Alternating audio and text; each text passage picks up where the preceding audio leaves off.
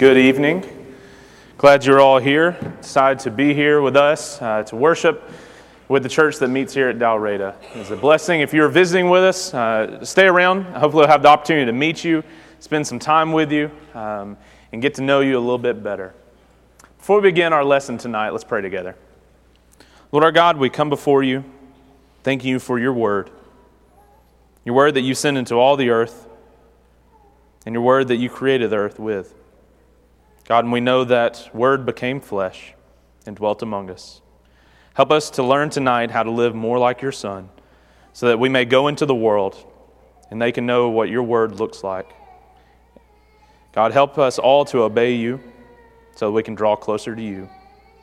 We look for the time where we get to be in heaven with you one day. We pray all this to you in the name of Jesus. Amen. Davis was a little worried when I gave him the scripture reading. He looked down, he realized, he actually came up to me and goes, "Thank you for giving me a shorter one to read tonight. Next time I'm going to give him a longer one, so don't worry." Iron sharpens iron, so one man sharpens another. You know, when you think about that term, iron sharpens iron, you know, I've heard it for years. Whether it was devotionals or retreats, various themes that I've seen based off of those few words. But I'm just wondering, what comes to your mind when you hear that, iron sharpens iron? What's the visual that first comes to you when you think of that? You know, for some time I think about, a sword, and somebody taking a whetstone and going across and making it sharper. You know, growing up, I had tons of knives. My grandfather, every time I go back home, he always has this huge box full of knives, and I'll talk to him every once in a while, and I usually walk away from his house with another knife. But I think about those growing up. My brother and I, we would take those knives, and we'd play out in the woods, and we'd come back. Man, we would have them all bent up. The ends of them would be broken off. We'd been cutting stuff in the dirt. You can just imagine what they would look like. And Papa was always able to take them and make them sharp again. Now, they might not be the full knife as before, but, slowly he'd get them back. I think about that. When I first have that visual that comes to mind, I think about, a knife or a sword that maybe needs to be sharpened up a little bit. It serves its potential. It's able to do a lot, but it needs to be sharpened a little bit. And then I think about maybe a step further, another extreme where you have something that you just can't use anymore. I don't know, probably you do. In your knife drawer at home, you probably have that one paring knife that can't cut through a tomato, and you still keep it, but you know that it needs to be sharpened, but it's still there, and you hope the next time that you pull it out of the drawer that maybe you can cut that tomato, but it just laughs at it every time. And so I think sometimes we have, that visual that comes to mind, maybe I think about a piece of metal, this iron that serves no purpose at all. How do you get it down to be sharp enough to serve a purpose? I remember my brother growing up, he thought it'd be a fantastic idea to take an old piece of steel and turn it into a big knife. He did a fantastic job. He built a box for it to go in. But I remember when he first started off, it was just a flat piece of iron. He ground it, he would shape it, and he made it into a really nice looking knife. But something that had no form, had no real purpose, that it needed to be made into something. And so when you think about this iron sharpens iron, what is the visual that comes to mind? Is it just, a knife, or is it a sword that just needs to be shaped a little bit? It's got a few burrs on it. It's got a few chunks missing out of it, and it just needs to be shaped a little bit. Or maybe it's just rough cut. Maybe there's nothing there at all, and it needs to be made into something better. Maybe you have another visual where you think about two pieces of iron of equal quality coming together to shape one another. I think about various chefs that I see on TV where they take those knives and they go back and forth on each other to shape, to sharpen before they're able to do the task. I want you to hold whatever visual is in your mind when you think about Proverbs 27, verse 17. Iron sharpens iron. Because whatever visual comes up in your mind, we're going to look at a few different things for us tonight. But as it's coupled with the next phrase, so one man sharpens another. I don't know in your friend group how many people are present there. If you look across this congregation, I can think about numerous friends and family that I have just sitting in this one room based off of our conversations, the time that we've spent together. I have countless stories with many of you that have really made an impression in my life, but more importantly in my spiritual life. Whether it's a late night in college, sitting around talking, maybe even pulling one another out of the depths of faith with issues that we may be having. I heard a lot of people talk about, these experiences that we have in college, where you stay up all through the night and you talk and, you have class and stuff to do the next day. That usually ends when you come out of college. And then I found friends that like coffee and like staying up late. And I still have that same group of people that I'm able to talk with and be encouraged with and have those conversations about faith and about life. I think about the conversations with my wife. Whether we're riding in the car or just sitting around the house talking about spiritual things. I think about conversations I have with some of you just in passing. Where you stop by and say, hey, I was thinking about this verse the other day and you said something that made me think of it. Or I read this verse, or I saw this person that was going through this and it made me think of you. It's really neat what we have in the church. I honestly believe there is no organization, there is no other body of people, no group of people that can offer the same thing that we have in the church. Isn't that amazing? That across ages, across generations, across various lifestyles and personalities and social classes, whatever else you want to throw in there, people may find as a division, we're actually able to draw closer together. And look at the conversations that we have with one another. Look at what we really do with one another, how we build one another up. It's truly amazing. And I want us to think tonight, maybe do a little bit of an assessment for one another and find out maybe what we need or what we can really offer to one another. Because I know there are people in this room that I don't know very well. I may know you by name and I may know you by face. But I guarantee if we sat down, we could have conversation and we could build and become closer together. I think about conversations that I've had with people that have turned into friendships and relationships I would have never expected. And I would have never had those opportunities had it not been in the church. But let's spend some time tonight and think about what are we really offering to one another? How are we really shaping and molding and sharpening? And how is this iron working on the iron really working in our lives? So I want to consider a few things tonight. The first is I want us to think about how that we may comfort one another. Go to 2 Corinthians chapter 1. 2 Corinthians chapter 1. You should think about Paul and his time that he spends in Corinth. Man, what a rough cut group of people he found in Corinth. A hodgepodge of people coming from various social classes and differences in religions. Wow. You look at these people and it was a boiling pot. Corinth was a boiling pot for so many different things. But Paul drops into the city. After having done his missionary journeys, he comes over to Corinth and he spends time with the church there.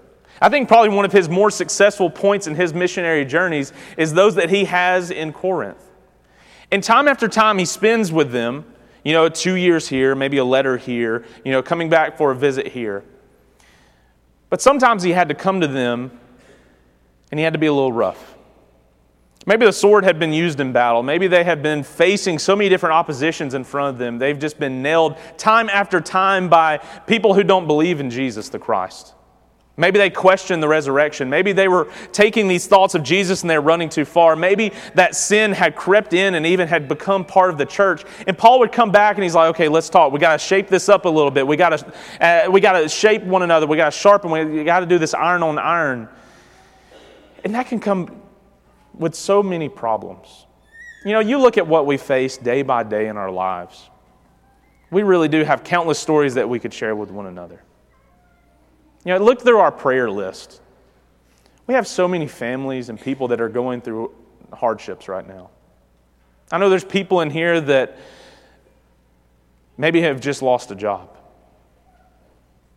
Maybe there are people looking for answers of why life is the way that it is. Maybe people have lost loved ones. Maybe you've decided, that things are not looking up for you. Maybe you're struggling with finances. I don't know what that may be, but across this room, we have a lot of afflictions.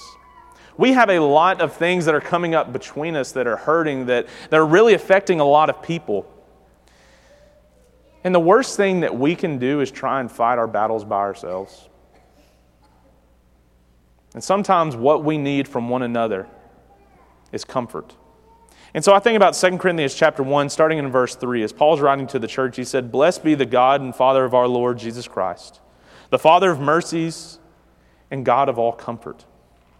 Honestly, we could stop at verse 3 and just think, yes, God is the God of all comfort. He's there. He hears our prayers. He's always providing for us as His children. But the story doesn't stop there, and the task doesn't end with just verse 3. You go on to verse 4, and he says, "Who comforts us in all our affliction?" Yeah, God does comfort us in all of our affliction. I can't tell you how many times in my personal life, and you as well, that God has done so many great things for you. He has worked wonders in our lives because He is a loving Father who cares about us. We could just spend all night talking about what God has done to comfort us in our afflictions. The heavenly being that created all things by the word of His mouth, the one that takes time to comfort us. But as I said, it doesn't just end with God. He says, so that we may be able to comfort those who are in any affliction, with the comfort by which we ourselves are comforted by God. Have you ever thought about that process that we go through? As iron sharpens iron, what have you learned in your life from God? Some of us come from very different backgrounds. Family situations that you wouldn't wish on anybody. And I know that I've shared them with you, and I've shared them with various people, whether from the pulpit or on an individual basis. You know my family life, where I've come from. You know what mine looked like, and you know what? I'm able to sit down with so many people who are going through hard times with their family. Whether they have a father like mine that suffered with drug addiction, or maybe even lost their life like my dad did through drug addiction.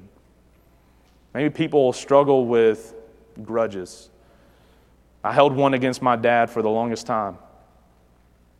People who are going through divorce, broken homes, broken families. I experienced a lot of that firsthand. And I'm able to sit down with people and talk with them and comfort them with the same comfort that I received from God.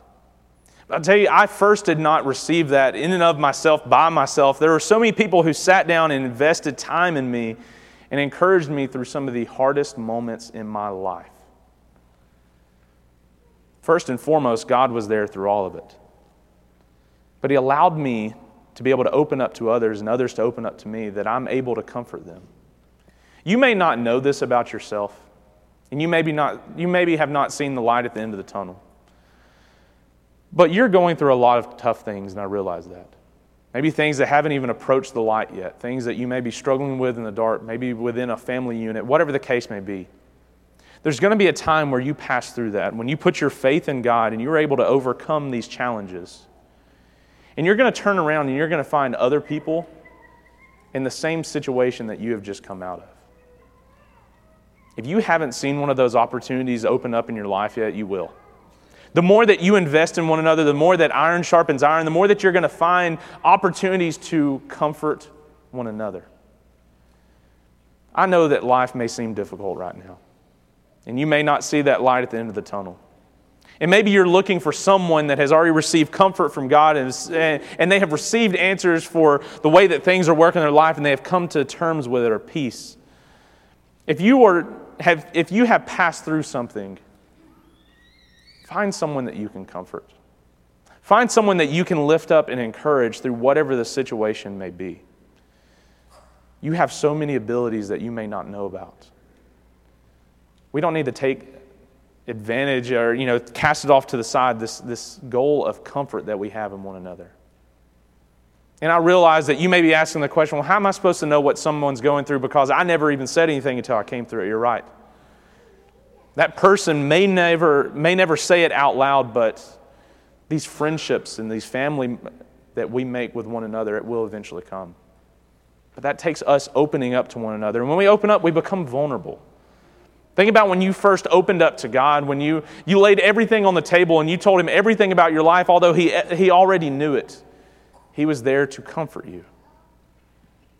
And you can do the same thing to others. So I stop and think here for a minute. When it comes to iron sharpening iron, do you need comfort?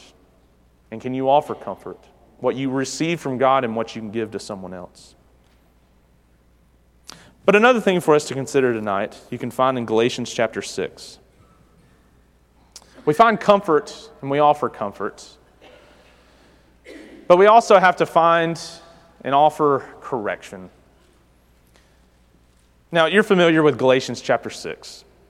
I will forever have it made into my mind, better burden bearers. Thank you very much, Doug, for that one. That's one of those sermons that's really stuck out to me because of this verse. But I want to look, starting in verse 1, listen to what Paul says. Galatians 6, starting in verse 1. Brothers, if anyone is caught in any transgression, you who are spiritual should restore him in a spirit of gentleness. Keep watch on yourself, lest you too be tempted. Bear one another's burdens, and so fulfill the law of Christ. For if anyone thinks he's something when he is nothing, he deceives himself.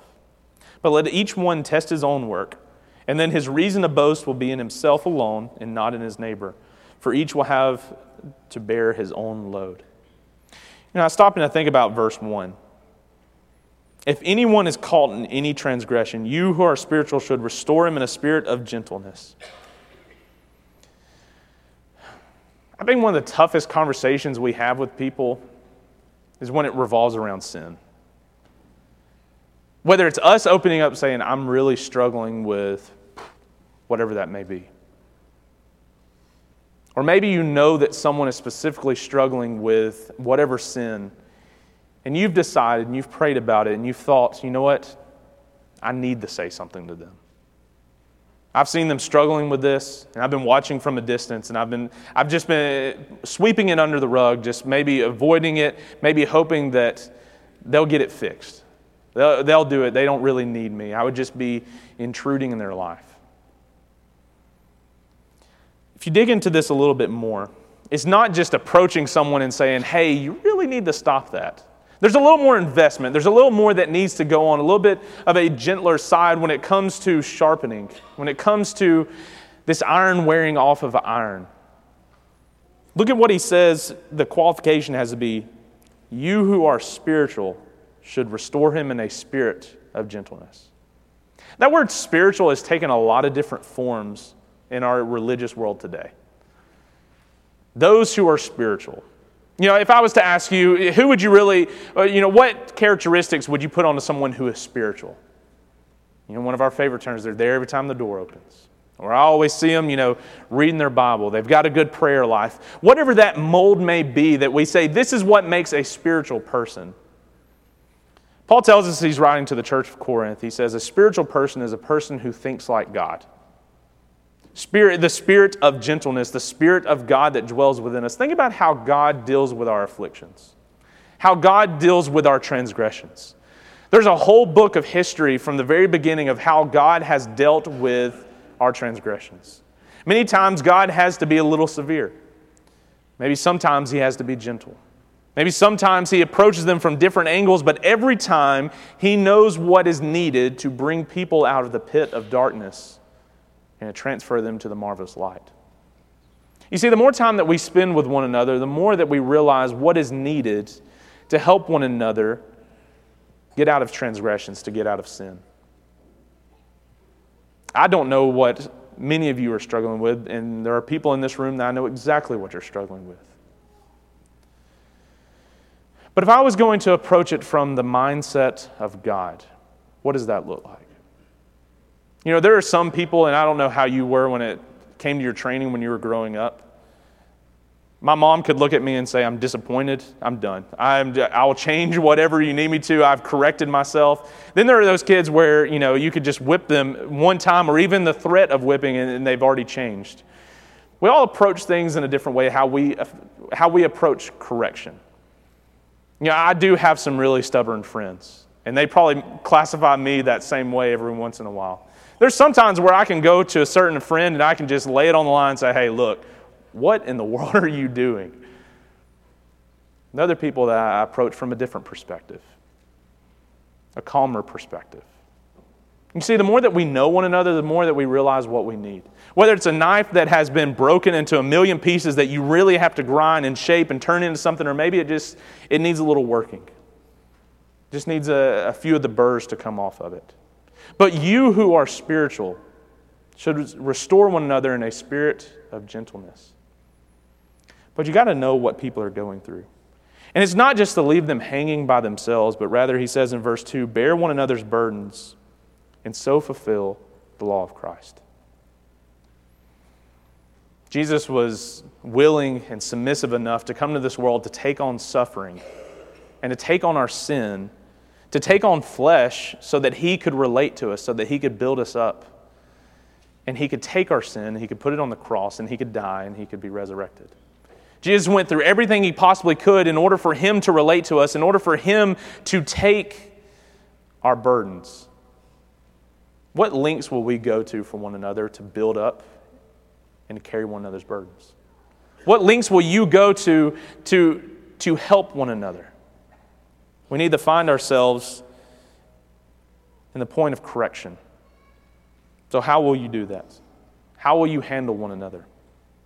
Another verse for us to consider tonight is in Titus chapter 2. In Titus chapter 2, something else that iron sharpens iron with is training. You know, from a very young age, I guess people saw the potential in me that I never really saw in myself. You know, I had many people tell me, you know, you're going to be a preacher one day. You know, that's something that you have a talent for. You're going to be a preacher one day. For the longest time, I was like, no, that terrifies me. You know, large groups intimidate me. I was never, I was just not on board with that. But I had people that invested in me. People that encouraged me and built me up, but they trained me. They took time out of their day to be a mentor, to be an encouragement, and put all these things into practice.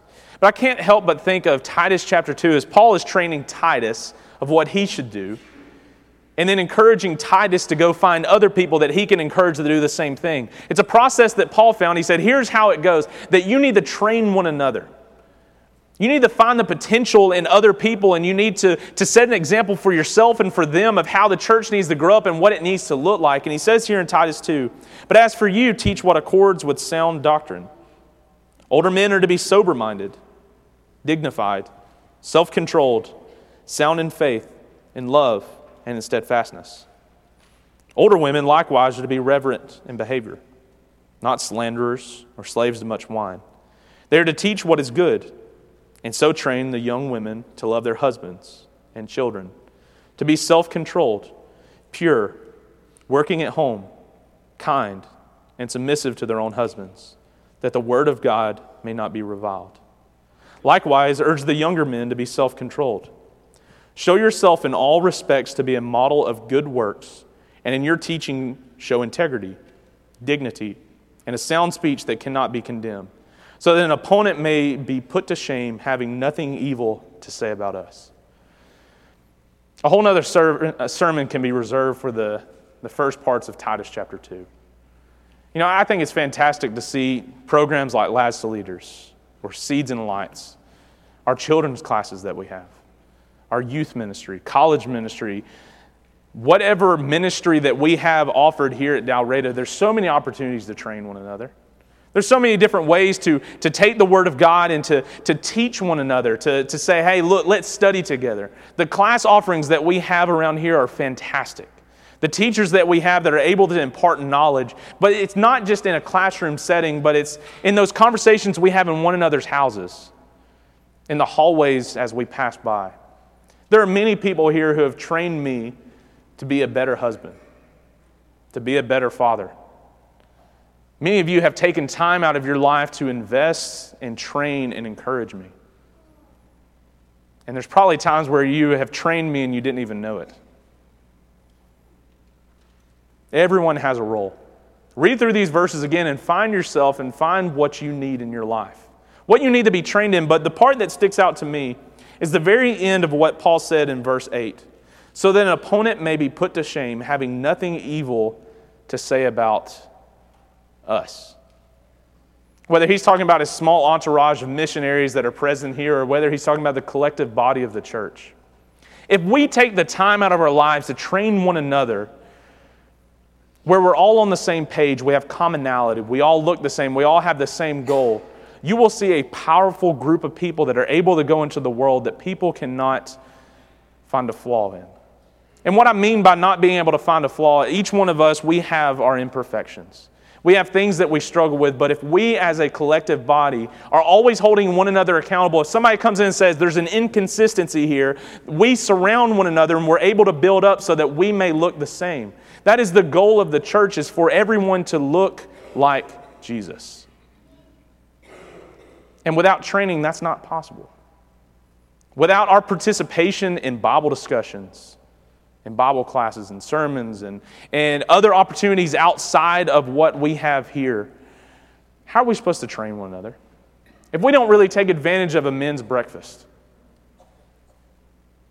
of youth days, college events, and whatever plug we want to put in there, how are we really going to train one another to look the same? And what will the world think if they realize we're not on the same page?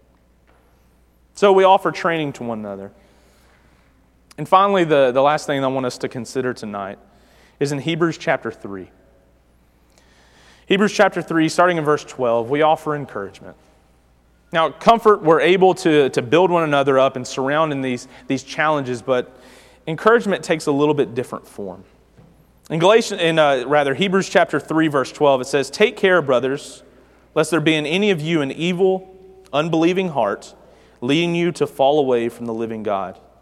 But exhort one another every day as long as it's called today, that none of you may be hardened by the deceitfulness of sin.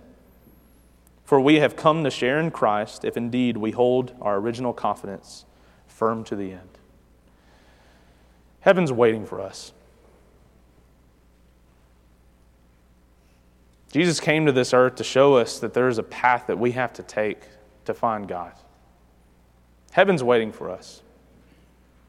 And there's some people that are going to reach it quicker than others. There's some people that you have lived a life ready in preparation for that hope. Some of us are just starting that newer process, trying to find our way to heaven. But if we don't lean on one another and we don't remind each other that this life is not everything that we have, if we get so burdened and we stop looking up and we start looking down and we think about all the material and we think about all the world and we think about all the possessions and the pride of life and whatever you want to throw in there, we really lose focus of heaven. But the more that we encourage one another to, hey, look, let's keep going. Just a little further. Just a little more. Let's keep working. Let's keep striving. Let's keep training. Let's keep correcting. Let's keep bearing. Let's keep doing whatever we can to lift one another up. If we keep encouraging one another and reminding one another that hope in heaven is waiting for us, we can get through this life. But if you allow a broken knife just to sit over to the edge with no help at all, if you allow somebody to pass by and not help them, are we really fulfilling the commandment that God has given us? Iron sharpens iron, so one man sharpens another. You know, if we look across this room, we realize we're in a lot of different places in life. And we're in a lot of different needs. And I realize it's scary and it's intimidating to just lay those out. But my challenge for you today and every day of your life is to find people that will make you better. Find people that you can rely on. Find people that you can help as well. Find your role as in iron sharpens iron, whatever that may be, whether it's just helping one another at equal qualities or maybe it's becoming better and shaping and molding and whatever the case may be. Find your goal and find your task here in the church. And if you realize that you're struggling and you need help, the church is here not to judge you or condemn you, but to lift you up and build you up so that we can invest in one another, so that we can encourage one another as long as it's called today, because right now we have time. We don't know if we have tomorrow. We don't know if we have next week, but I know I've got this moment. And if I let this moment pass by, I may not have another. So my challenge to you is to find where you are and find what you need. Find what you can offer. Will you take the challenge? Will you let iron sharpen iron? And will you be better today than you've ever been? And you'll find the help today that you really need. If there's anything that we can help you with, come as we stand as